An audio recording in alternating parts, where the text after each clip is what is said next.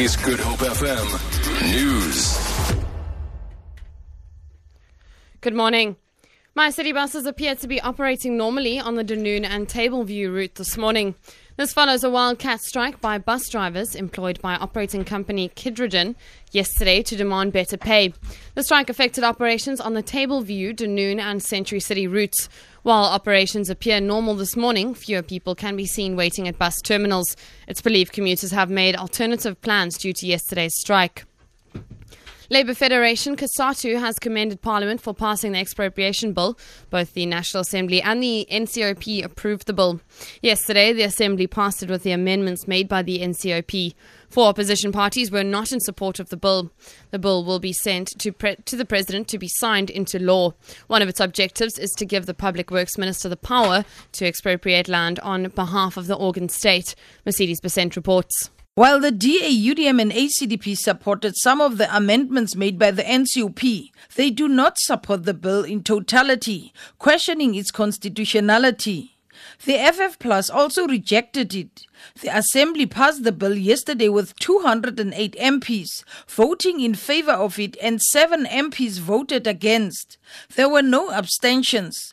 COSATU Parliamentary Coordinator Matthew Sparks, he says COSATU supports what it calls progressive provisions in the bill that will enable government to expropriate land and other property to address the legacies of apartheid and colonialism.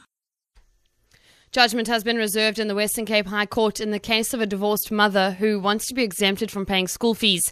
Mitchell Safa wants the court to declare that her constitutional right of dignity has been violated by the Education Department and the Fishhook High School. This is by refusing her a partial school fee exemption. The National and Provincial Education Departments earlier argued that the law governing the payment of fees has provisions for parents who cannot afford to pay, but it has become an error of administration. Lastly, the Western Cape Economic Opportunities Minister, Alan Winde, says there'll be many positive spin-offs for the local economy following a decision by British Airways to increase its flights between London and Cape Town.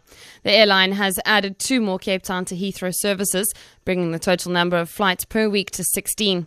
Winde says it's the only carrier to serve the mother city directly from London throughout the year. These extra direct flights are really good for the economy.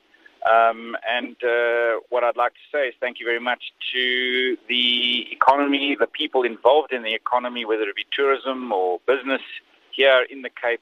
It is because of the value offering that is increasing the demand, and all this bodes well for growth and job creation.